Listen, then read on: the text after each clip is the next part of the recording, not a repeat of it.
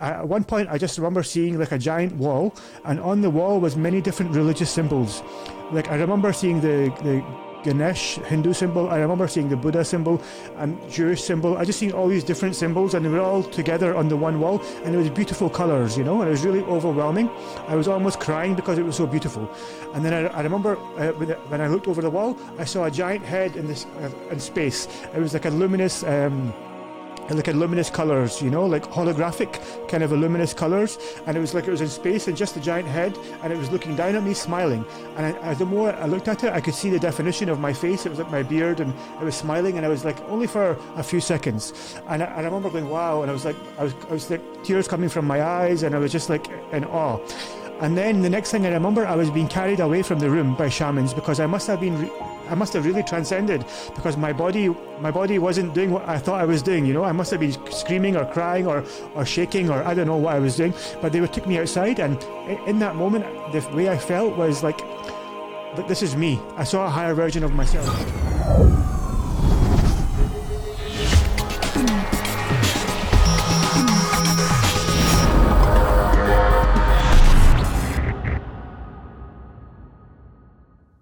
Okay, so this is Mike Sigula from TruthFear.com, and this is TruthFear Podcast episode 7, and my guest today is Kash Khan from EducateInspireChange.org.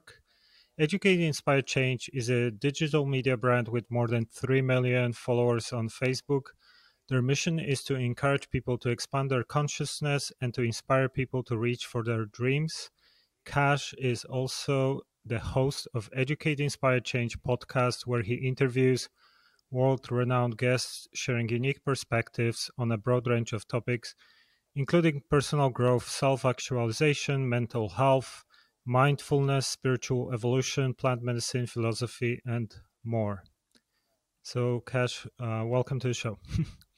Thank you, Mike. Thanks for having me. Yeah, I mean, we've known each other for a while, and I feel like let's have a chat and discussion, because we kind of run, similar brands in a way, and we also have similar goals to just help people to see the bigger picture, to, be better versions of themselves. We both kind of reach millions of people, and I think we face similar challenges, so I felt like let's see what's your perspective on what's happening in the world currently, what's going on with censorship, with a bunch of other things. And maybe we can just start by, you could give us a little bit of background, how you started, what was your process of awakening like, why you decided to create Educate to Inspire Change. Okay, sure. Thank you. So Educate Inspire Change started like 8 years ago, simply as a Facebook page, and it came from a series of events had to take place for me to be ready to get the motivation to start the page. So during my 20s, I was very much in and out of jobs. I didn't really know what my purpose or my calling was. I spent a lot of time doing what many people do during their 20s, partying, spending time with the wrong crowd, and I entered into a relationship with a girl, and we had a child together, but unfortunately the relationship didn't last, and I wasn't able to see the child, so this for me sent me into a little bit of depression, and it took me maybe 3 or 4 years of battling in the court system in the UK, which are very old-fashioned court systems, so they're not very good, they're not very favourable for fathers at the moment. So once I was able to see my son, it changed my outlook on life, and it changed the way I see myself, and I really felt that I needed to make a change.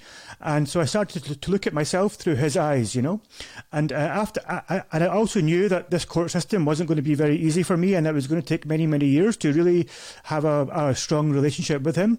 So I thought, what can I do in the meantime? It's almost like a form of therapy, So I remember my lawyer told me it's a good idea to write letters to him.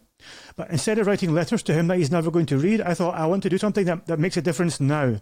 So I went online and made this page, Educate, Inspire, Change, and I wanted to share my views on the world, to share my beliefs for what the world needs more of online, in the hope that one day my son will see this and understand his father better, understand what I stand for, And it became a bit of an obsession for me in the first 2 or 3 years. As you know, it's a very difficult kind of industry to get into and to make money from. So the first 2 or 3 years, I didn't have a big following. I didn't even know how to monetize my platform. I just literally was sharing content for the sheer passion of sharing the truth. And I became passionate about lots of topics. I started to become aware about different wars, like the war in Iraq, the war in Palestine, the corruption in American politics, the food industry, GMO, and I started to understand all this stuff, spirituality, quantum physics, and it really blew my mind open. And it started to make me really understand life better. It made me reevaluate my own beliefs. So I was raised a Muslim, for example, and creating this page made me question my own beliefs, and it made me become much more of a spiritual person and much more understanding for all religions and all people, So it set me in this journey down this rabbit hole, and obviously I've evolved as the business has evolved. So over the last 6-7 years, I've really changed my diet. Like I became pescatarian, vegetarian. I've started to become more into meditation, yoga, stepped away from religion, just done more work with psychedelics and plant medicines. And now the page, I'm focusing less on politics, less on war, less on all this stuff. And I'm focusing much more on what changes we can make now in ourselves, like self-healing. So like, what can you do today to make the world a better place? Because lots of people were giving me some feedback. They were telling me that all the messages I'm sharing are very good, but they couldn't see a way out. They couldn't see how they could make the world a better place, because to change the political system, it's going to take you lots of hard work, many years, and it might not even work. But what you can change is you can change your own self right now, and you can make your life better. So I like to focus on these topics now. This is kind of where I am now. That's one of the reasons why I'm doing podcasts of my own, why I'm doing more videos, documentaries, because I want to really encourage people to be the change they want to see. Instead of trying to change the world, just change yourself, and that's enough. Yeah, and so how can we change ourselves? Like, what do you think everyone can do? Because obviously, and what it means for you to be spiritual? Because I guess it's kind of, I'm a spiritual person. Someone, it's a cliche, but what it means, really. I think spirituality is a very personal thing. It can be different for everybody.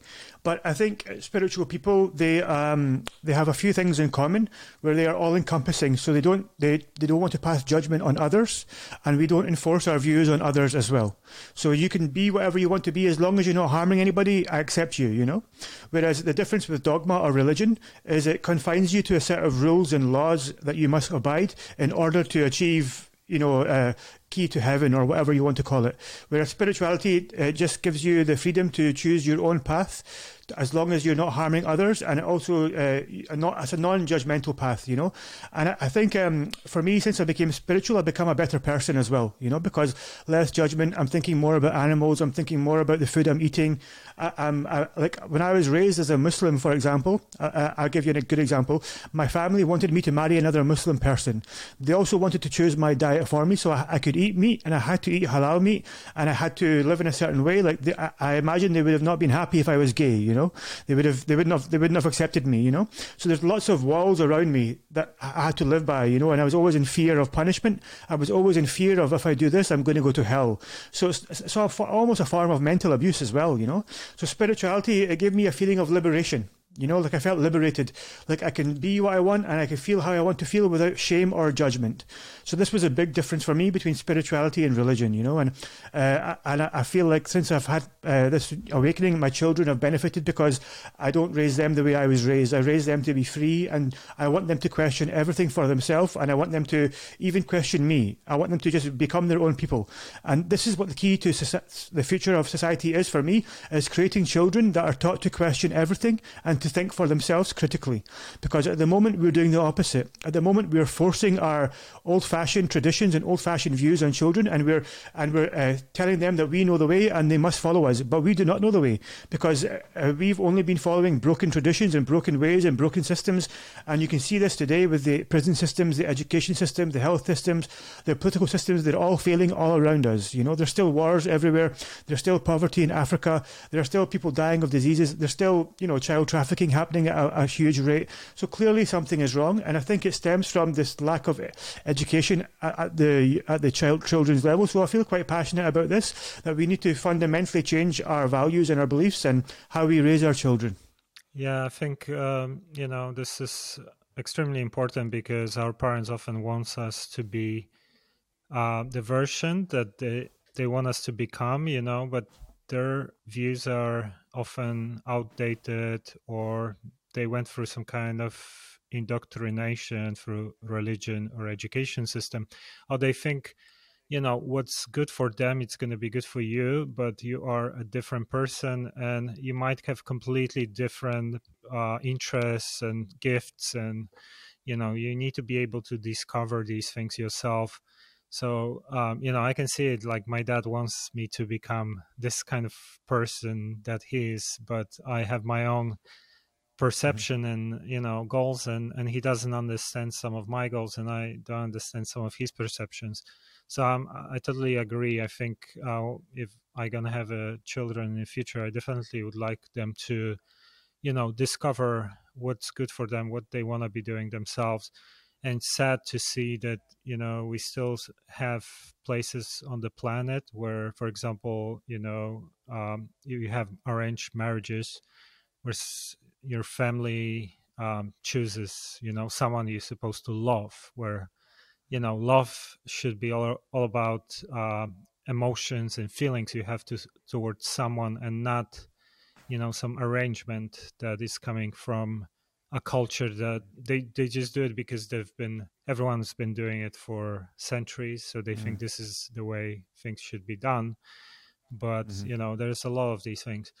And if I can add something to what you said about spirituality, like this is an interesting thing about judgment, because I have a lot of problems with judging people, and I've been raised this way, and it's also part of my family. But I think another thing that I consider to be important, and maybe partially a definition of spirituality, is that you kind of want to walk your talk, and if you have intentions or ideas, and you kind of want to match that with who you are, so let's say, I don't know, let's say for example you have a wife and you watch pornography, and she might not be happy about it. So this is like, you want to be an authentic person and not kind of have one side, or this persona outside, this mask, and be someone else inside. So I think the more we are aligned inside, then more kind of we become spiritual. That's that's kind of my path, because I've been also fighting with a lot of my personal issues, my instincts, my addictions, my own kind of negative parts or shadow sides that I've been trying to fix or trying to improve over the years. And it's like never ending battle. They say that's like the hardest thing is like the battle inside yourself, But you also mentioned psychedelics, and I wanted to hear your experiences. I've been looking at, some of your journeys. I know you went to Costa Rica a couple of times.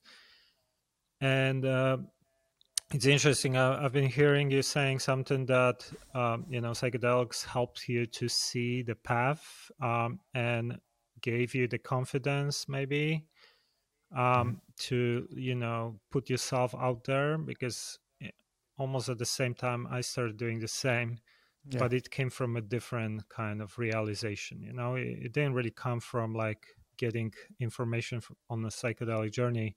It was just like, I felt like this is the time, the world is really going crazy. And, I've been kind of afraid to put myself out for a long time. I've been hiding behind, my website.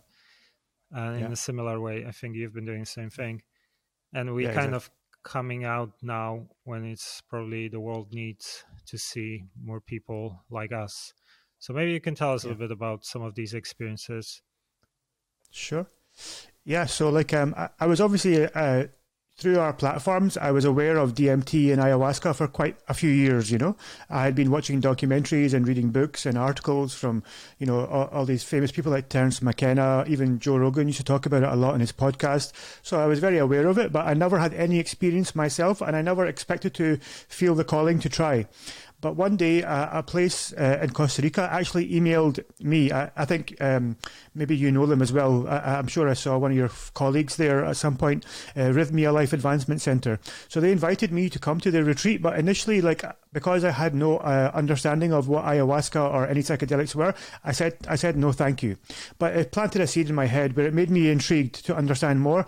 What do they do, and what's the purpose of ayahuasca? What healing properties does it have? And I really went down a rabbit hole, and I spent many months, really learning about it. And I realized there were some problems in my own life that maybe I was hiding from. I wasn't willing to face up to. Like, I would maybe drink too often. I would maybe sometimes deal with stressful situations with alcohol or cigarettes or drugs or gambling, whatever it was.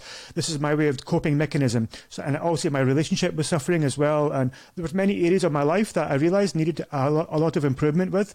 So I thought to myself, maybe there's something here that I could do, and I saw the potential in this plant could help me. So I replied maybe 1 year later to Rhythmia, asking them, is the offer still open? And I'm really grateful that they said yes.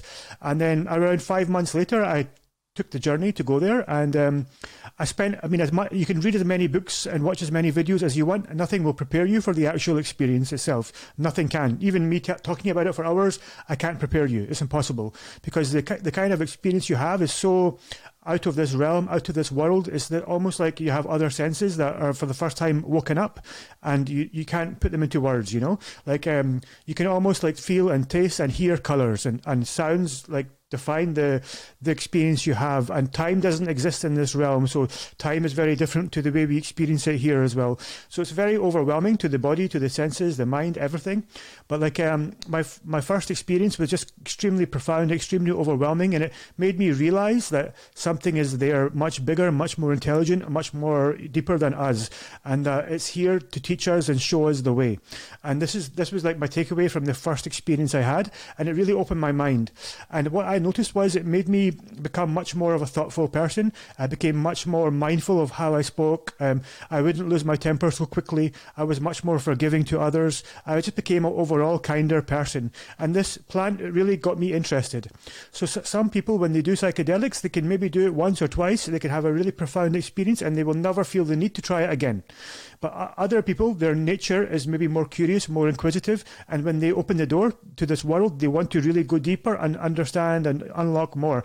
And that's what I felt happened to me. I was really, really curious about this. I always have been a curious person by nature, and this was a whole new world to me, a whole new dimension that opened up, and I felt like there's a lot of answers here to the world's problems, and even to a personal problem. So I decided to return, and the second time I returned, I wanted to take a cameraman with me to document my journey.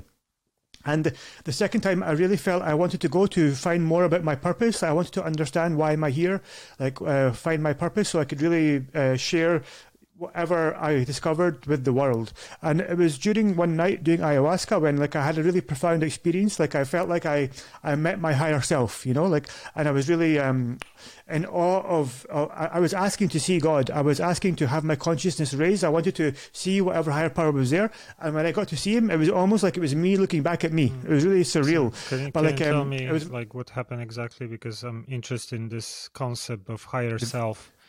And sometimes, it might appear exactly as you, looks like you, or older version of you, or more mature, or something like that. Sure, I'll go into more detail. So basically, I remember this night vividly because I wrote in the book, when you do ayahuasca, they say come into the ceremony with some kind of intention. Like, what do you want to heal today? Do you want to heal trauma, or do you want to, explore what do you want to do? So I wrote on the paper, please raise my consciousness so that I can understand and better, why I'm here, and communicate with more clarity and strength. So I kept saying to the medicine, raise my consciousness. I want to speak to God, or I want to understand. And every time I felt like in my mind I was going higher, I was going deeper into this medicine, and the visuals were getting very strong. But every so often it would say no, you were not ready, and I would need to puke. So puking is a big part of ayahuasca, where you have lots of stored emotions and baggage and traumas that are stored in your body.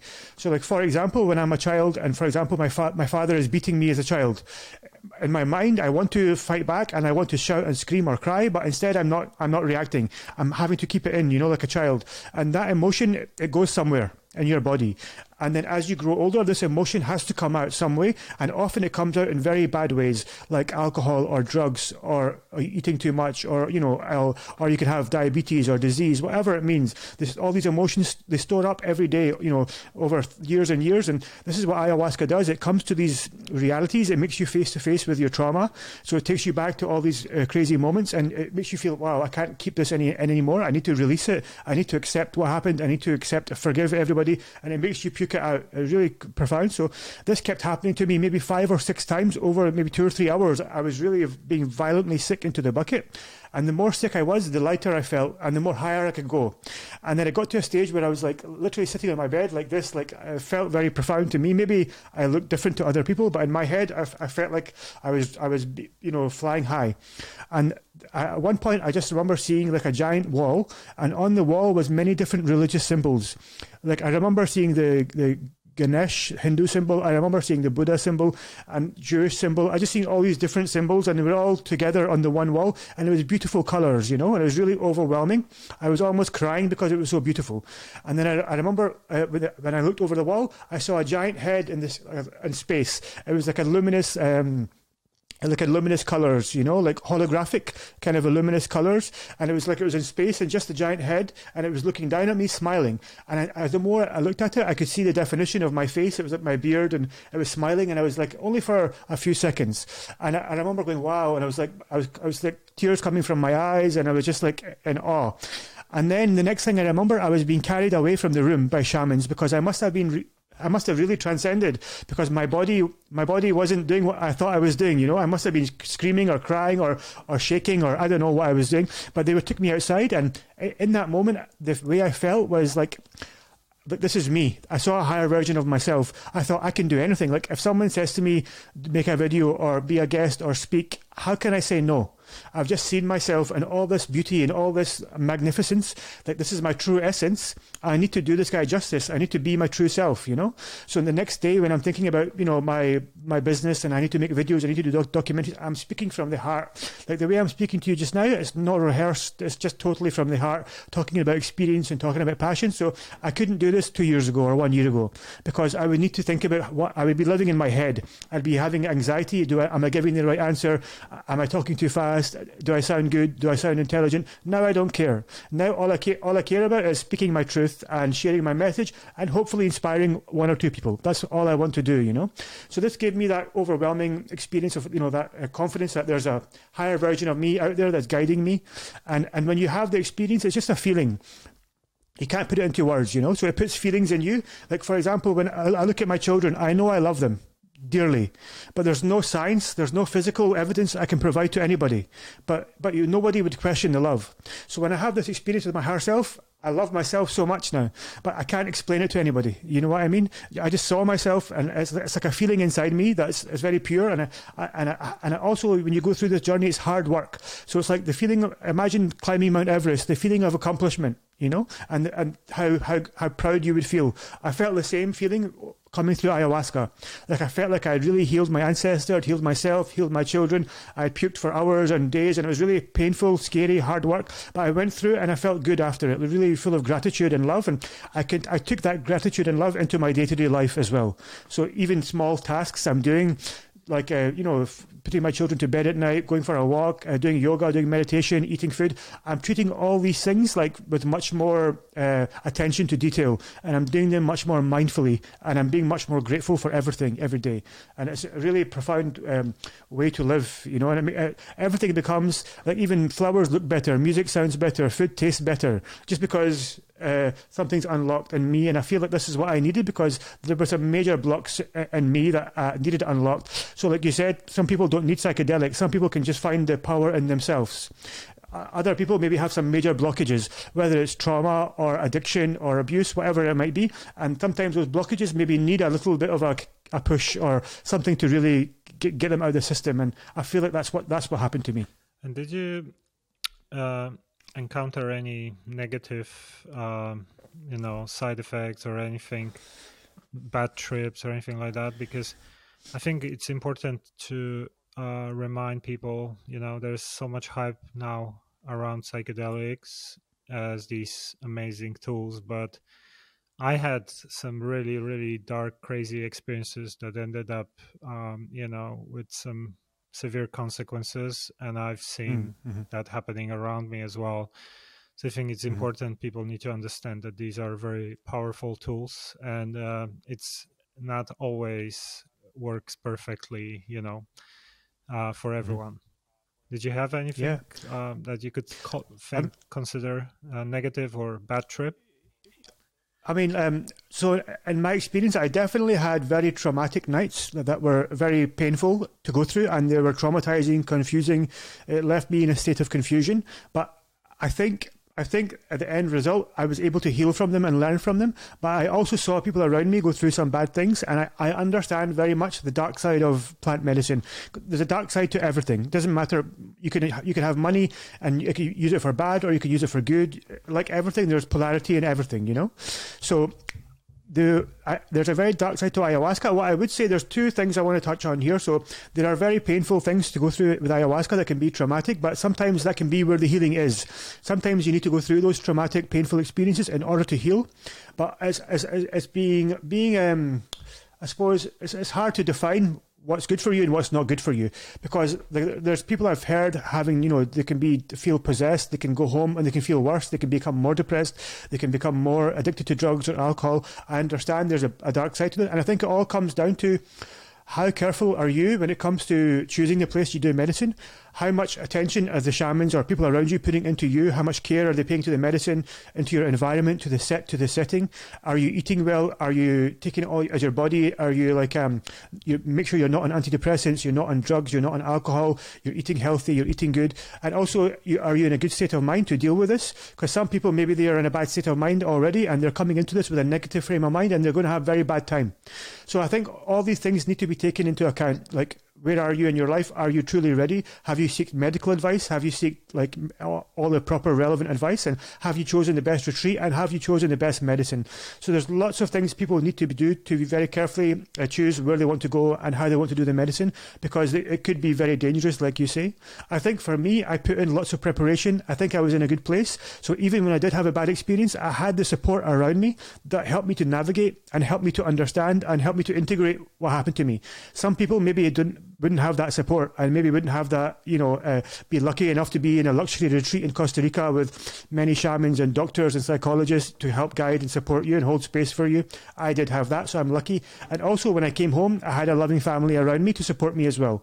Some people, they do the medicine and maybe they're going home to an abusive relationship or a job that they hate, and they don't know how to handle this change of environment. Because one thing the medicine does, it makes you very vulnerable. It makes you you're vibrating at a very high frequency. So things that can happen to you can maybe feel much more sensitive, So I understand it's a very dangerous substance and it has to be handled with care. So that's the best advice I could give to anybody. But like, if you're in an abusive relationship, if you have a bad job, be careful, because when you do the medicine, it's going to really it's going to shine a light on the bad things in your life, and it's going to amplify them. So for example, if you're in a bad relationship, if your husband is beating you and you do ayahuasca, it's going to really make this feel much more, and you need to leave, and it's going to create a lot of friction, you know what I mean? And you're going to have to leave, and maybe you're going to be a victim of more violence, who knows? So you have to be very careful what circumstance you're in. Try to make sure you have people around you who can support you no matter what happens. And I think I heard you saying something that you also tried ibogaine, right?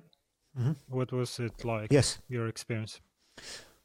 So iboga was very, very different to ayahuasca. Ayahuasca is like a transcendent experience. If you feel like you leave your body and you go somewhere else, like you travel to a different dimension, and it's very beautiful, it's very loving, although there are hard parts to it, but it's like the energy you feel, it's very mystical, magical, and you encounter different beings, you travel to different dimensions. With iboga, it's different. With iboga, you stay right there where you are on the floor, and the visions come to you. So it's like you're alone in a dark room is the best way to describe it. Like we have a blindfold on. That's what they give to us to help us with the visions.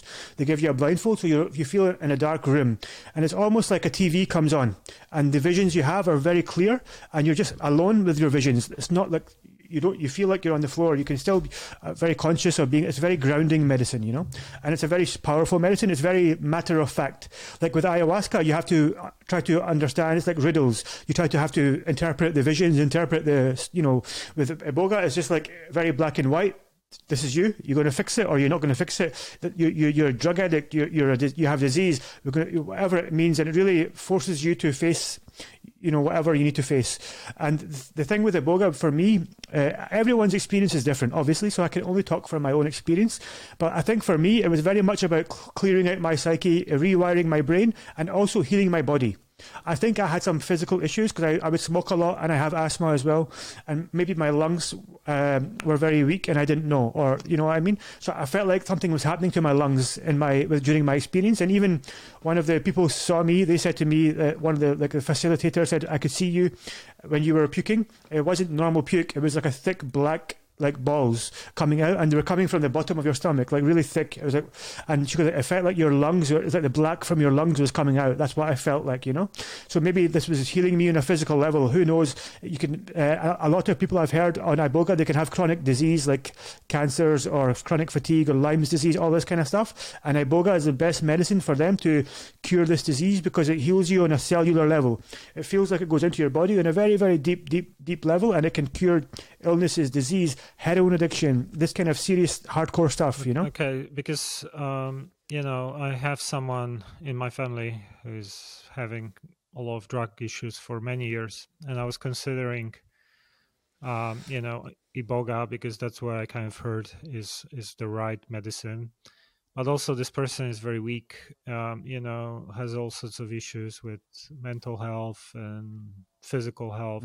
So, and I heard the experience is so profound, it can take like 30 something hours. And when I've heard about Iboga first time, I was watching actually a documentary where people who had some heroin addictions claimed to got healed, and I became interested. So I reached out to the retreat place, I think it was in Thailand, that I saw in a documentary. And then I found out that they shut it down because someone died there. And, this is like the kind of thing I'm hearing, that it can be way too strong. And I'm here, for someone I'm thinking about, if they're quite weak, I'm not sure if they can handle that. So I'll give you a good solution. There's obviously Iboga is very powerful, and I think there's many people who want to open Iboga retreats, but they don't because of this same thing.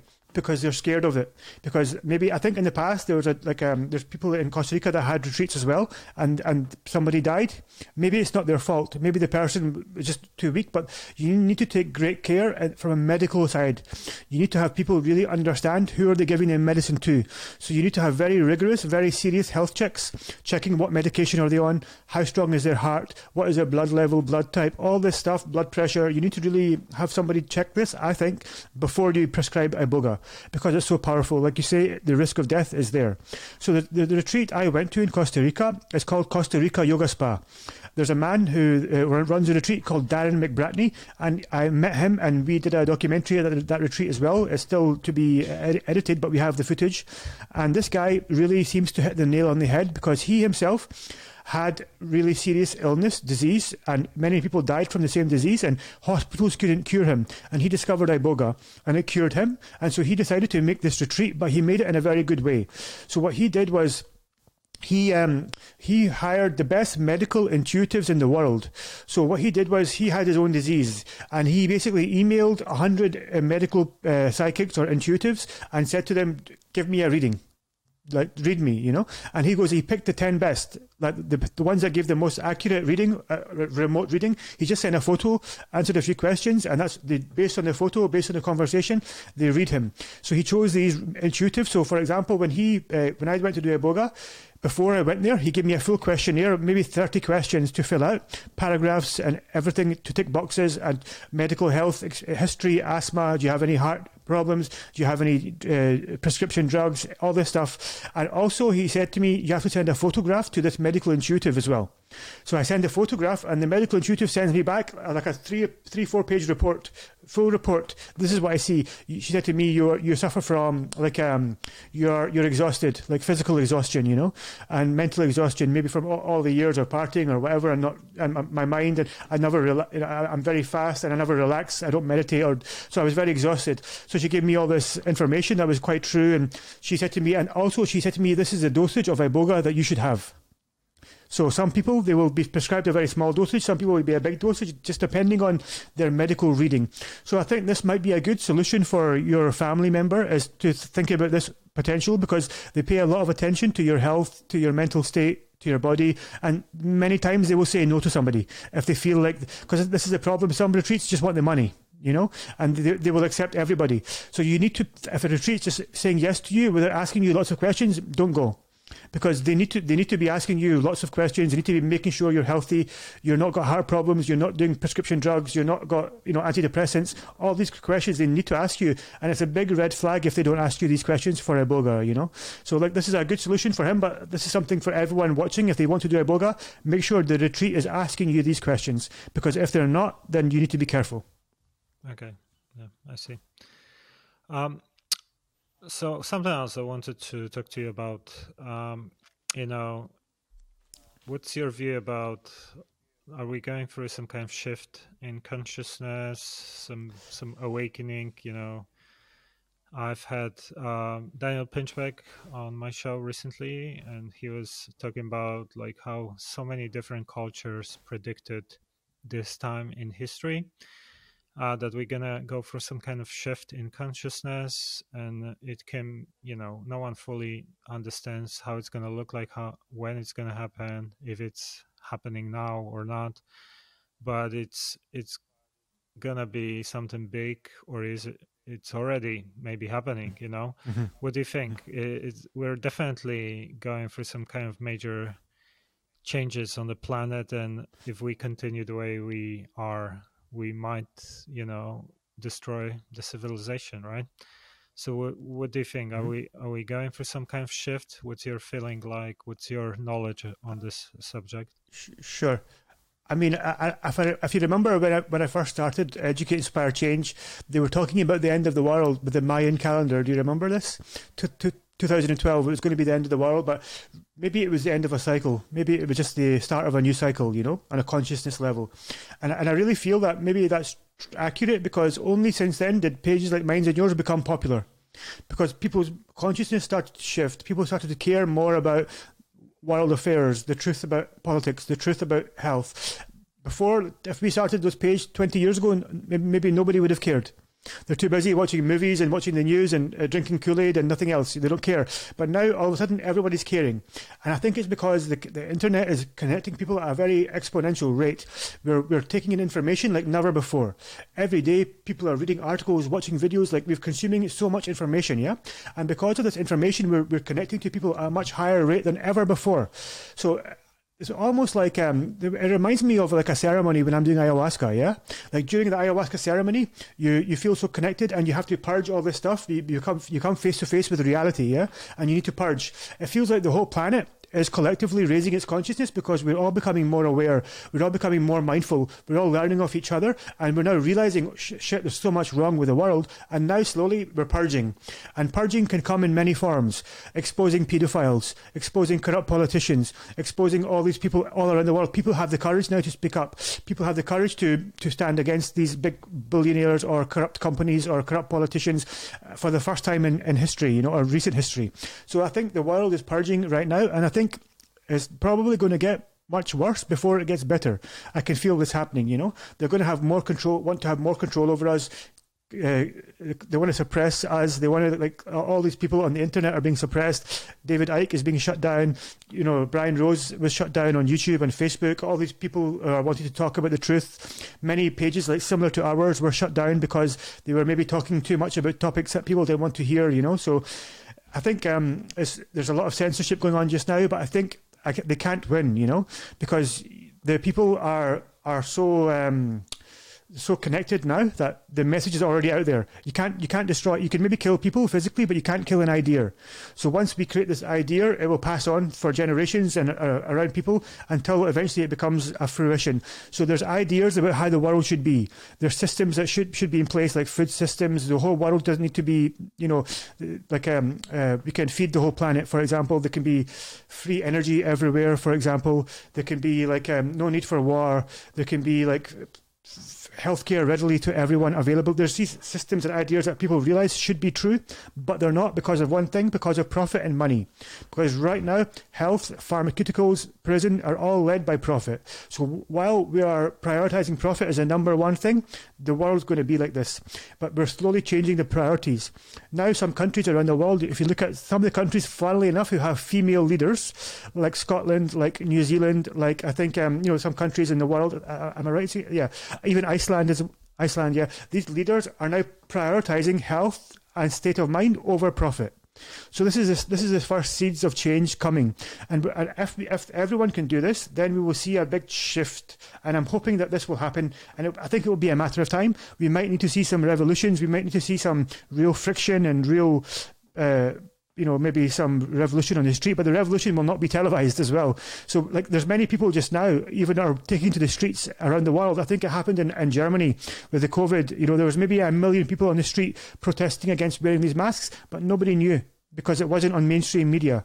We had to really watch obscure YouTube channels to find out the truth. So, unfortunately, the truth isn't being televised, We need to really research and dig deep for ourselves to see what's happening, but I'm quite confident that we will get there. It will just take quite a lot of time and a lot of resistance, Yeah, I mean, it's interesting. I think internet is kind of helps to facilitate this shift because it created this layer of transparency. And, we can share information. We can quickly see what's happening, corruption, all these kind of things can be revealed. And I even heard someone says that actually the meaning of the word apocalypse is to reveal. And this is like the time of revelation, it's like the truth is coming out. If you think about like the world 30 years ago or 40 years ago, like, it was so easy to manipulate people's perception through media. Now, the police officer is abusing their power, and the next day everyone knows about it. The whole world knows about it because everyone has a camera in their pocket and they can film it quickly and upload it to the internet. So, there is this kind of, it's almost like the internet allows for, I'm thinking about it, you have a room full of dust, like it's dirty, but suddenly someone turned on the light and you can start to see the dust, so this is almost like what's going on. And obviously the old systems will crumble, or they probably want to preserve themselves, obviously, but people are kind of starting to see through. So yeah, I also think it's going to be maybe painful process, but yeah. One thing I remember experiencing when I was doing plant medicine was like I got the urge or the feeling to leave the city, So like I was, obviously when you do plant medicine, you feel more in touch with nature and you want to be in an environment that's more healthier, And I really felt compelled to pack up and leave, and I'm in the process of doing that. But this is something that's quite important. I think that came to me is the cities where people gather, like New York, London, all these big, huge places. These are the places where are going to get worse before they get better. There's going to be more control, more corruption, more suicide, more drugs, more other stuff. So I felt like one of my messages was to tell people, if you can, try to live more sustainably and try to live more in tune with nature and try to get away, if you can, from these places where there's going to be much more control and manipulation taking place, It's obviously not possible for everybody. It's very difficult, but it's something to think about. Even just being in nature more, spending more time in the park, maybe live in a city, but be more in the park and spend more time with nature and thinking about these things. Try to think about how to live sustainably and how to go off the grid a little bit, because I really think that humanity wasn't designed to live the way we live. You're not meant to cram 10 million people into a confined space or, it's not the way we're meant to live. You know, it just breeds disease and breeds mental illness and corruption and all this stuff. You know, we're meant to live in small, sustainable communities where we can all rely on each other. Like a good example, I've been speaking to people in Costa Rica who have these communities. You know, and one guy says to me, like on the average street, you know, they have like 10 houses, they have 10 lawnmowers, they have 10 cars, they have 10 ladders, they have 10 of everything. But I guarantee you they only use the lawnmower like 10 days a year or the ladder once a year. Do you know what I mean? Like the whole street could easily survive on one ladder and one lawnmower, you know? But the problem is we live separated. We don't see how we're connected. We see how we're separated. So we all have to have our own things. So my concept for the future is I really want to live in a community where we can put our resources together and create a better life for all of us together. Do you know what I mean? And you see this in some cultures, like some families, like Jewish families, some Asian families, they really put their income together. And people say they have big houses, big cars, but it's because the whole family lives together. You know what I mean? And they all live, they eat well, they have a good life, they're all supported, and they have, you know, no worries, no stresses or bills. But modern society wants you to separate. And it's funny because the other day I heard someone talk about this in China. You know how in China they are trying to manage the population and they want every family to have only one child? Somebody was saying to me, this is not just for population control. It's also for, they want to break the family system. Because once you only have one son or one daughter, you're not having the family home and you're losing tradition. And people are not, and then after one generation, that person is much easier to control because they don't have brothers or sisters or family to support them. They're only one human. Do you know what I mean? And their mother or father will die, they'll be alone and they need to rely on the government. So they're almost trying to break down the family system and the feeling of community and, like, you know, this connectedness. So it's very important that we make people aware of this, like that, because I think it's happening all around the world. Population control, the world's overpopulated, we need to manage. This is not true. I think this is a myth. There is more than enough resources to feed everybody. There's more than enough land to look after everybody, as long as we can learn to manage it and learn to trust people in their own small communities. At the moment, they want to control everyone from the top down, and this is very hard to do with 7 billion people. But it would be very easy to do it if you gave people control and give people more independence over their own, like, you feed themselves. Right now, you can't go to the park and give people food because you need a permit, you need a license. Right now, you can't collect rainwater in America because it's against the law. Because I don't know why, it's just crazy. There's so many laws that are just weird, you know. And I think I feel passionate about this, trying to resist against this separation. So another thing plant medicine done for me was it made me feel really connected. So before, like me and you, we come from different backgrounds completely, yeah. We also have different colour skin. We speak different. And in the past, this would make us feel separated from each other. But now I see every human, I just see them as another version of me. Like, you could be me, I could be you. If I was born with your family, with your house, in your country, I would become you. And if you were born in my environment, you would become me. We just have we're shaped by our own experience, by our own environment. But we're all made of the same thing, just the same atoms, the same energy. So I feel like a sense of connectedness to everybody now, and I think this is something that's important. When we can start walking down the street and feeling connected to everybody instead of separated from everybody, that's another big thing. We will then change our perception, and the world becomes a much more friendlier and easier place to live. Yeah, I mean, to me, you know, I grew up in Poland and initially in Catholic family, but fortunately I was a critical thinker and I managed to deprogram myself. And I look at it, you know, a lot of people who kind of put their identity where, like, let's say based on nationality or color of skin or religion. To me, it's kind of it becomes really silly these days because we're kind of one human race. We face the same problems, you know. We're destroying the planet, you know, and all these things are just labels. It's like, you know, I'm wearing blue t-shirts, you're wearing red t-shirts, whatever. It's like, it doesn't matter really. And even if you actually look at the history of every nation, it's a mixture of everything, you know. No one is like pure, you know, type or whatever. There's been a mixture of cultures, mixture of, you know, ancestors, everything. So it's kind of like, I think people just tend to do it because it makes them feel better if they are belonging to some group, you know. But that's kind of like, to me, it's also a little bit outdated way of thinking. And you mentioned something about censorship earlier, and this is something I wanted to ask you about as well.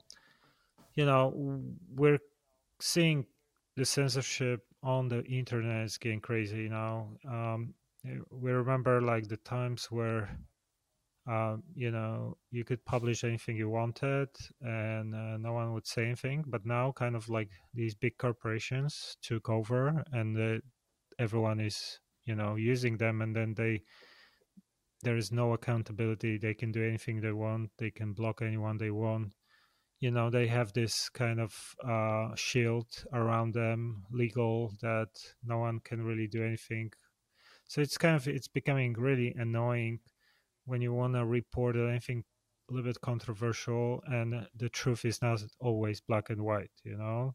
So and then you're being censored, and you spent years on building this following. It's been so difficult to do, and you every single day you have to be worrying about not being censored or anything like that. What do you think about this whole situation, and what do you think are the solutions to this problem? Yeah, it's almost like in the olden days they used to go to like churches or libraries and burn the books. They would burn the books to get rid of a history. It's kind of like this. They're almost doing like a digital book burning. They're erasing all our content, all our information that might have some serious truths in there. And I think it's a really a travesty. It's really shocking. And the fact that they can get away with it just now is really terrible, because at the moment there's no one to, as you say, hold them accountable. At the moment, like Facebook, Google, Apple, all these big, huge companies, like, they're at the top, and there's nobody holds them accountable. Even sometimes when the government in America does do a hearing for Mark Zuckerberg, he just talks, and then it goes out. They fine him 40 million. They say, okay, it's pocket change, and he walks away and makes it. It doesn't impact anything. Even all these hearings are a waste of time. I think the only way to defeat this system is to build new systems. So what I'm realizing is, what's the word they say? Energy goes where energy flows. Yeah. So we can focus all our energy on what I'm trying to do with my platform, like you're doing as well. We're creating podcasts. We're trying to become less reliant on these platforms. We want to build our own core following, our own newsletter, our own, do you know what I mean? Because we don't want to rely on these big platforms. And I think slowly, this is the way forward.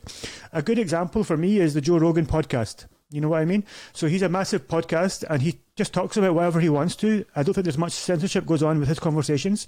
He talks to politicians, both left wing, right wing, psychedelics, everybody. And he got such a big audience, and he now got a 100 million deal with Spotify. So I think the key moving forward is to create your own brand, create your own systems. Don't rely so much. The mistake we made with hindsight was putting all our eggs in one basket, relying on Instagram, on Facebook, on YouTube to support us, when they're not going to support us now. We have to realize that, and they're only supporting entertainers or musicians or brands or, celebrities. They don't want us who are people who are challenging the media, challenging Fox News, challenging CNN, challenging BBC, challenging the American government. They don't want to hear this on their platforms. So it's a hard time, but I think eventually we will just make our own way. Like I was talking to a guy, you know him as well. I think you did a podcast with Bill Ottman of Minds, So he's a good example. He created this platform, Minds, of his own back, and it's a freedom of speech platform. There's no censorship there. You can post whatever you like. So I'm hoping as time evolves, more and more people will join platform like that or create their own platforms and give people like me and you a platform where we can really share our messages of truth. And that's the thing is, I think we need to just focus our attention on new systems, and you know what I mean, and focus more on solutions instead of on the problem. So the problems are censorship, the problems are Facebook and Google and YouTube, but the solution isn't there. The solution is somewhere else. So I think for me and you, it's sad to say, but we need to start paying attention to other forms of communication, other ways to build our brand and share our message. Yeah, and I think it's also harder to silence person rather than a brand, because if you have a brand and you don't know who is behind the brand, people follow people. So it's like if the person is being hurt by censorship, I think that people stand out in their to protect them, like with Brian Rose, who was censored on YouTube, and then he has such a strong following that people actually donated a lot of money to help him to build his own unique independent platform. So I think that kind of shows the power as well. um, Definitely. and I think this is also the way to move forward. That's one of the reasons as well why I'm kind of putting myself out there as Yeah. well more these days. Yeah. I also wanted to know, do you have any personal practices, like some rituals, personal development tips Yeah. that you apply on a day-to-day basis? Yeah. Sure. So like I find myself much more focusing on like investing time and energy into myself, into personal growth. So I've been looking outwards for the last 6 months for advice, help. Like I've been speaking to life coaches, healers, and all these kind of people that can give me support. And even some things I've been doing naturally myself, I'll start with them first. So like I like to practice gratitude, and I try to do as much as I can. I like to just be grateful. So quite often, especially with my children, putting them to bed or waking up in the morning with them, you can't help but feel grateful for them. But in the same moment, I try to do a thing where I'm practicing gratitude for them, and in the same, ritual, if you like, I also add in my health, my family, my business, my my all this stuff. So it's like a guy taught me this. The guy who owns Rhythmy, Jerry, actually taught me this because he's a very good manifester. He's very good at manifesting money, business, and he says to me he used to do this. He used to think about the thing he was most grateful for, and it would make him cry. And in the same sentence, he would also talk about my abundance, my business, my wealth, my health, my family, my friends, everything, So it'd all be in that same, it's almost like a very pure prayer. And you're also throwing in all this extra stuff, and it feels like it becomes real. Because when I'm being grateful for my children, and I'm also being grateful for my business, and I'm also being grateful for my wealth, it's like it's putting that energy into all of it, So it's giving a lot of importance to those things, because sometimes we can say, "I wish I was rich," but you don't really mean it. But I really do believe that I want to be successful. I really do believe in my platform. I really do believe that I want to be successful because my greater purpose is worth it. You know what I mean? So I feel that inside on a deep core level. So I try to practice this gratitude every day, and I think it really does make a big difference, because especially in the morning, if you can start with this vibration, this frequency, the rest of the day just flows much more better. Because maybe you had a bad dream, maybe you had a bad day before. If you can start your morning with this, it just gives you a good head start. So that's one practice that I like to do. And even when we eat dinner with my kids, obviously people who are religious do this, they pray, but we always say thank you for our food. We don't know if it's a God, or we say thank you to the universe, thank you to God, thank you to mum for cooking the food, thank you to the animals or whatever is involved in making the food. We just say, so even this act of this makes the act of eating dinner much nicer and better, and for the children to see that as well, so being grateful, also spending time in nature is a very, very, the most best one for me, and the simplest one as well. Because often I find it hard to find the motivation sometimes to maybe sit and meditate, or to go and do yoga, or all these things that require a bit more discipline and a bit more time, and you need to have no distractions. But the one thing I can do anytime is I can walk outside to the garden, or I can sit quietly next to a tree, or I can walk to a park, So this is the best thing for me that I use to keep in touch with this vibration, this frequency. Just if I want to get away, just be alone and be with nature, and see how you feel. Like often people don't do this. They don't just sit next to a tree for half an hour, and see how you feel, or even take your feet and put them into the sand or the grass or the nature, because this is another form of feeling connected, and it does really, really help. And even science backs this up as well.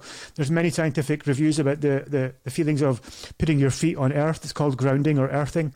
It's another powerful tool. So those are 3 ones. There's many more: meditation, yoga, diet, nutrition, so many other things I could talk about, but those 3 are the big ones for me. Yeah, I keep hearing from people about gratitude, how important it is. And, I grew up, it's almost like genetic disease or whatever. Everyone around me is always unhappy and wants more. And this is like a pattern in my family. And I've been noticing how I always feel like this is not perfect, this is not enough. And, it's almost like, if you think about it, if you actually are grateful, you focus your attention on something that you want to have as well, because you already have it, so you can get more of it if you put attention to it, right? So it's, even if you believe in the Exactly. law of attraction, if you on the other hand, would focus on lack of something, I want to be rich or whatever, but I'm not, it's hard to make it work, right? If it's almost like you need to put attention on something to then, because you keep attracting more of it, right? So that's why gratitude is so important as well. I feel like I need to start working on it more, because I'm always keep drifting towards my patterns, which are just like, this is not enough, it's like a good thing that might help you a little bit is, as well as gratitude, I also feel like the sense of purpose. So like, for example, this podcast, imagine it only has 10 views, but imagine if one of those views, the person really gets profoundly changed, wants to do ayahuasca or wants to heal, or then to me, I feel very proud, So it's just having that, like obviously we have rather large platforms, but like it's like we if we could see the effect we had on other people, I think we would be really grateful every day. But we can't maybe visualize it because we don't see the end results. But if you see one person, one 15-year-old boy watching a video or listening to a podcast, and that 15-year-old boy is changed for life because something you said, think about how good you would feel. So this feeling of not enough, lack, just the ripples effect we have, just try to me, I feel this is what keeps me going, because sometimes I have very low, like you see our figures on Facebook, on YouTube, they're very low compared to the usual, and it can be very demoralizing, demotivating, like we're not reaching as many people, we're not making enough money, we're not being successful, but still we're making an impact. And I think just focus on what we are doing good, and I think, like you say, we will attract more, But I'm the same as you, brother. It's very easy to focus on lack, or very easy to focus on what you don't have, and you forget what you do have. I mean, even being alive is we won the lottery just to be alive. Like 400 trillion to 1 is a chance just to be born. Like we should just wake up grateful every day anyway. It doesn't, even if you had no money, no job, no nothing, you should be grateful anyway. But human nature, we're not wired for this. We're always wired to want more, So like for me, like having a sense of purpose, it helps me to be grateful, to know why I'm here. What I'm doing is for a greater cause. This to me, it's almost like being in service to mankind, This helps me to be grateful, because it doesn't become about me anymore. It becomes about everyone else. When it's about me, I could always have more money. I could always be healthier. I could always have a six pack. I could always look better. But with other people, it makes me feel less like focusing on negative and more, okay, I'm helping people, I'm providing truth, I'm inspiring, I'm educating. This helps me to be more grateful more often. Yeah, I think this sense of purpose is really important, because I mean, we both been around for many years, and I've also spent years of working for free, building things from scratch, working weekends just to pay my bills and all these kind of things. It's been really challenging period. It's always challenging, you have these periods when things start working out, and then you have another few months when everything is crashing, and people don't understand how much energy it goes into building these brands and platforms. And without that sense of purpose, you'll probably not be able to keep going. Because for me, I'm just feeling like I'm on a mission. I reached like 100 million people over the years, and I meet people somewhere, or I just add them on Facebook, whatever. I see they're sharing our stuff, some random people all around the world. And, it's an evidence for me that, I'm having an impact and I'm helping so many people. And that's like the main motivating factor. It's not money, it's not other things. Money is needed because you cannot do anything without the money. But, it's more about just like having an impact and making people think and making them to see the bigger picture. So it's really like, without it, you cannot keep going, I guess. Exactly, yeah. It's this concept of money, like it's been a very testing period for me, because like just before the virus hit, I decided to invest a lot of money in creating new projects. Like I'm filming some documentaries, paying for editors and camera crews, and traveling and flights and accommodation, and I'm investing in the podcast, and like I've hired a team to create videos, and all this money went out, and all of a sudden our money stopped. Like, so we were making much less money from Facebook, from YouTube, everywhere, and it was really testing for me, because my instinct was saying to me, stop putting out money. But I said to myself, look, I need to almost like it's almost like a test, you know, like how much do you care about these projects? How much do you want to do the ayahuasca documentary? How much do you want to do the podcast? How much do you believe in yourself? So I said, okay, I'm going to keep paying, and I hope one day it turns around. And I'm still waiting for it to turn around, but it's just having this self-belief that I think this is the difference between successful people and non-successful people is when you have nothing going for you, when you're at rock bottom, what choice do you make? Do you give up and go home, or do you keep fighting?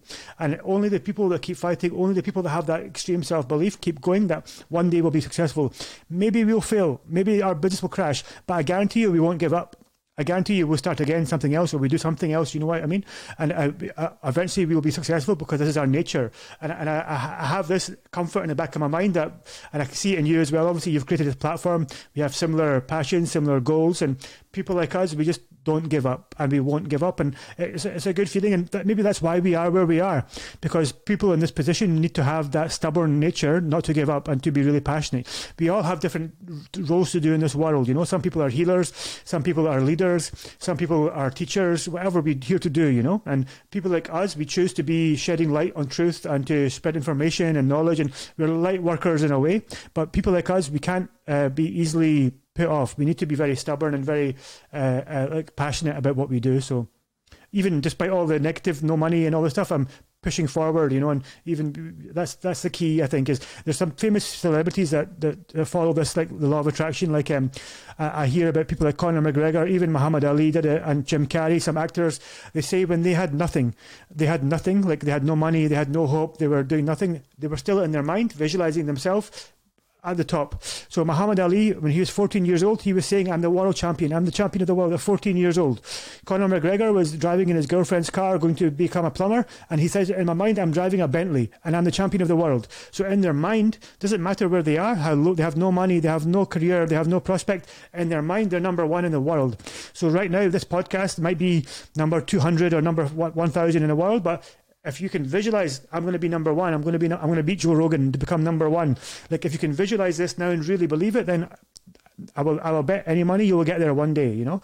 But just having this self-belief and this ability to overcome any obstacles and not let anything stop you, that will help you to get there. Yeah, I think it's important to, you know, have goals and try to reach top goals. But sometimes I'm also like, I used to be very competitive and I used to have like, you know, I want to be the best. And then, you know, sometimes it takes over too much and, you know, you just become obsessed and it kind of can destroy other things. So I'm not, you know, I became a little bit more distant to like trying to do something to be the best or whatever. More what's like, I'm also opening up to what flows, you know, like I'm kind of getting into synchronicities and seeing opportunities coming, and then like, you know, instead of being fixated on a goal numbers that I had maybe like a year ago, whatever, I'm just watching what's unfolding, and then like if this is some path that makes sense, I'm going this direction. What do you think about you said something really good there that made me backtrack a little bit. So I'm glad you said that, because when I said be number one, like you're right, you shouldn't aim for number one. What you should aim is to be the best you can be, yeah? So like, because you're correct, like when you focus on the numbers, like I follow a guy called Gary Vaynerchuk as well, who's quite an inspirational entrepreneurial figure in business. And he says, people are always saying to him, I don't have 1 million fans, I want to get 1,000 fans, I want to get how much, you know? And he goes, you're already in the wrong place. Don't focus on that. Focus on you doing the best you can, putting out the best content, and then the numbers will feed you back. So like, you're correct. I have goals. I want to be the best I can be at everything. And if it's number 10, if it's number 20, if it's number 1, it doesn't matter as long as I'm doing the best I can. So I think that's quite right. So thank you for saying that, because you made me backtrack a little. I think and I don't want the listeners to get me the wrong way. It's good to have goals. It's good to have ambitions, but the main focus should be on being the best version of yourself and not comparing yourself to others, because we're all at different stages in our life as well. You know, there's many circumstances of people that, you know, like famous actors like Al Pacino. I think nobody knew him until he was 30 or 40 years old. His first big job came when he was really old, you know? And like I'm younger than him. Do you know what I mean? And other people become billionaires at 21, like Mark Zuckerberg. Other people become, you know, at 70, Donald Trump became president at whatever age he is, 70 or something. Do you know what I mean? Like, think of how old they are, you know? So we're all at different stages in our life. We're all different paths. And this is why it's a big mistake to compare yourself to others.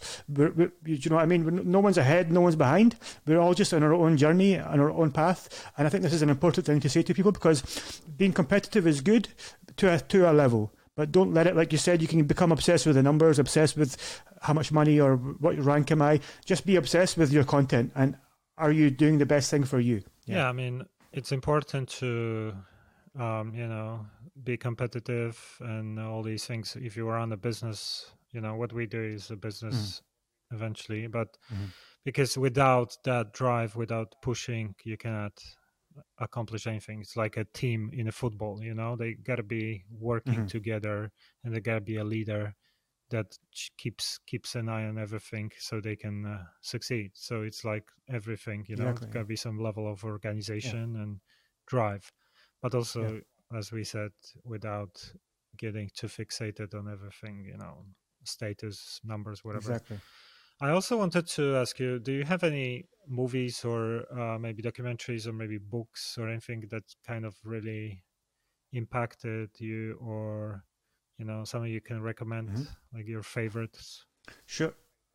Okay, off the top of my head, I'm trying to think of there's a documentary about plant medicine called The Reality of Truth, which I planted a few seeds in my head about my own medicine journey.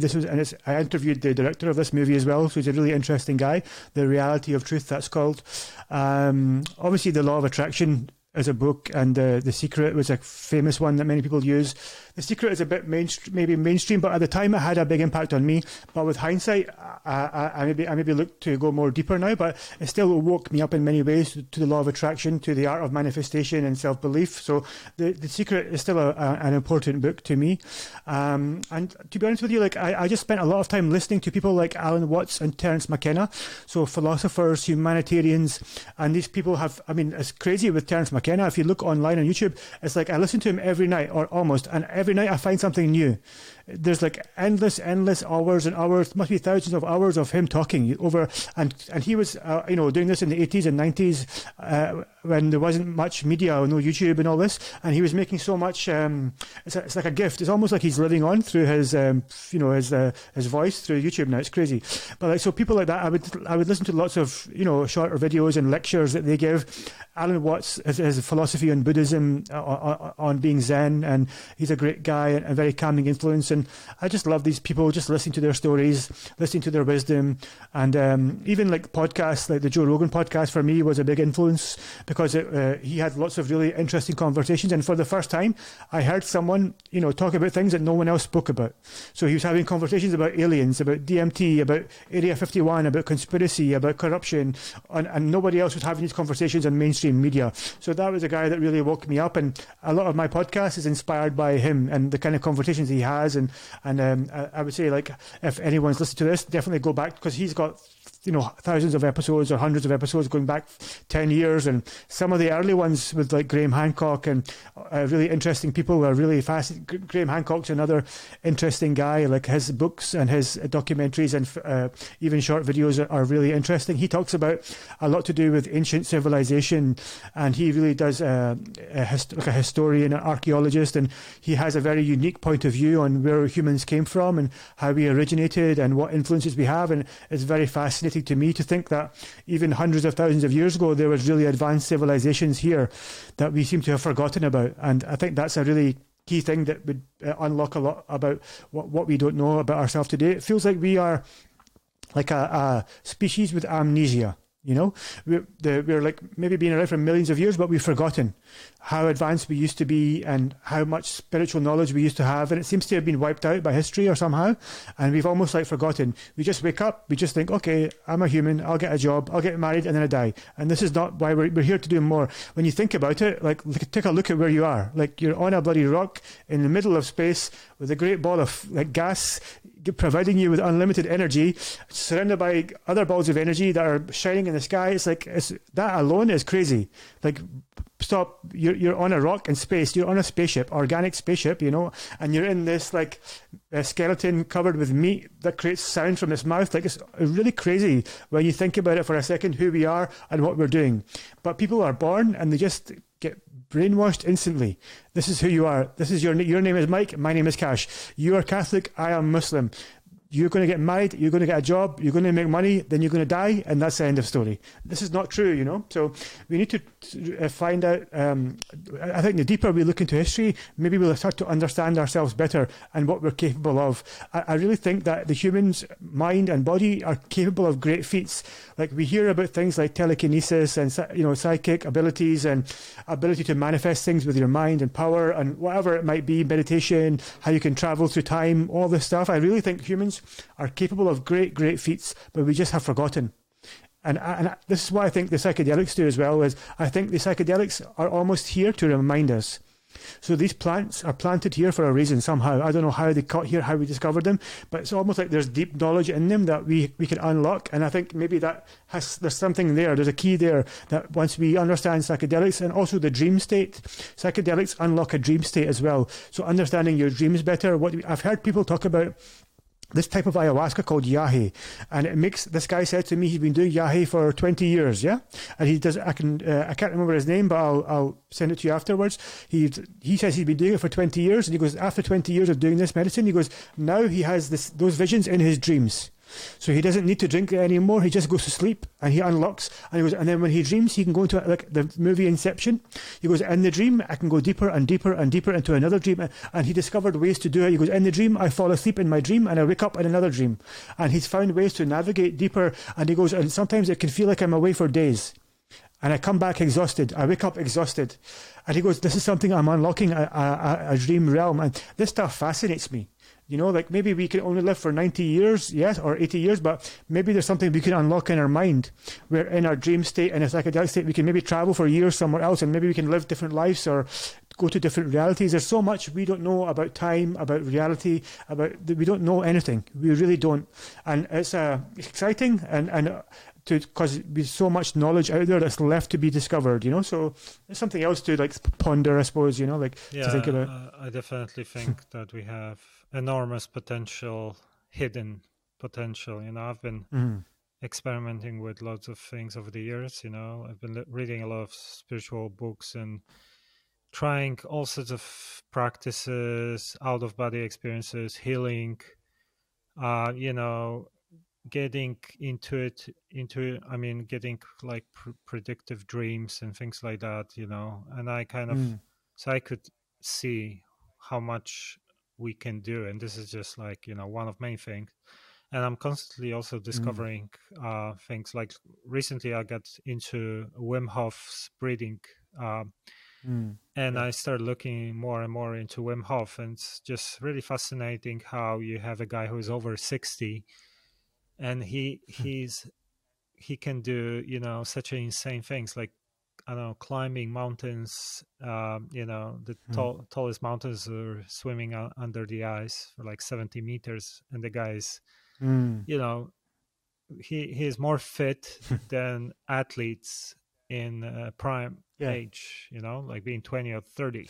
So that just shows you what's possible. I was reading about this guy who is like some Turkish yoga master. He's over 90. He actually had fractured his spine like 40 years earlier, and he managed to heal himself or something. And now he's in his 90s, and he can have a sex several times a day. So that's like, these kind of guys are my inspiration, Yeah. Definitely him. Yeah. That's interesting. So what's on your mind for the next year? Like, what's your project? Or I know you're working on a movie, right? Documentary series. Yeah. Yeah, so I have two projects. One is called Pantera, which is a documentary series.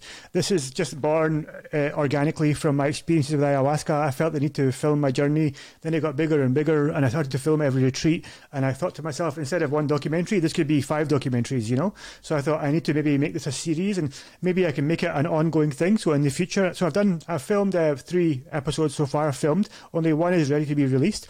And I'm hoping in the future to maybe visit many different retreats and do this as a business model, maybe filming documentaries and promoting these medicines and these locations, and obviously trying to do the work myself and showing people the transformation that I'm experiencing, so people can understand better, like, what does Iboga do to this guy, what does ayahuasca do to him, and what does these different medicines do, and how does he feel, how does he react. And I want to just to help to educate people. So I'm working on this documentary. There's a website called pantera.film where I'm hosting the trailer just now, so anyone wants to watch, they can go there, they can leave their email, and they can register to watch. The other one is called Awakening the Soul. And there's a website called awakeningthesoulfilm.com, and this is another documentary, which is a standalone documentary. It's just a deep dive into ayahuasca and the origins of ayahuasca and the effects on it, the science behind ayahuasca, and a little bit of our journey in Rhythmia that me and my friend Samuel Austin, who owns a page called Live, Learn, Evolve, we created this documentary together. He's the director and editor of this documentary. It's close to finishing as well, so I'm looking forward to being able to release these and just to seeing what happens. We're speaking to like platforms like Gaia to see if maybe we can post the documentary there. So my podcast is keeping me busy. These documentaries are keeping me busy. On a personal level, I'm planning on moving to Costa Rica very soon, and I'm hoping to work closely with Rhythmia there. And I'm also going to be managing my own business from there. So my podcast, hopefully I'll be able to interview different guests every week, maybe more related to plant medicine, because I want to interview people who do ayahuasca, and so they can share their stories with everybody and give people a deeper understanding. This is my path. When I go there, I want to become more sustainable, live more in tune with nature, and maybe long-term stay there, maybe become part of a community or grow my own community, and just to see where the universe takes me. I feel like I'm just following my path, and I'm trusting in the universe. I'm sacrificing a lot of my home comforts, like all my family and friends and cars and all the stuff I'm used to here in the UK, and I'm really just taking a risk, or not a risk, but I'm just taking a leap of faith by going to Costa Rica and hopefully changing my life, changing my kids' life, and becoming happier and healthier. Yeah, no, sounds like a big plans. Yeah, hopefully it's going to materialize in this crazy period. Thank you. With COVID and travel. Yeah, I hope so. Getting a little bit crazy. I know. Is there anything else you wanted to share with the audience before we're going to wrap up? I'm quite happy. I think we've covered a lot. Obviously, if anybody wants to find me, I run my platform, Educate, Inspire, Change. They can just search for that on Facebook, Instagram, YouTube. Podcast is on iTunes, Spotify, SoundCloud. It would mean a lot if people would follow, support, download, review. That's the best way you can support us. And obviously the same for you, Mike. Like, the best way people can support us is just by following and sharing and commenting as much as they can, so to keep us growing, keep us going. So thank you very much for hosting this podcast. Thank you as well for your friendship over the years. And let's maybe after this conversation, let's retouch base and see how we can maybe collaborate more for, because it's not easy time for anybody. So whatever we can do for each other, let's do for each other, you know? Thank you. And I also appreciate our friendship. And thanks for checking out this True Fear podcast episode. Until next time.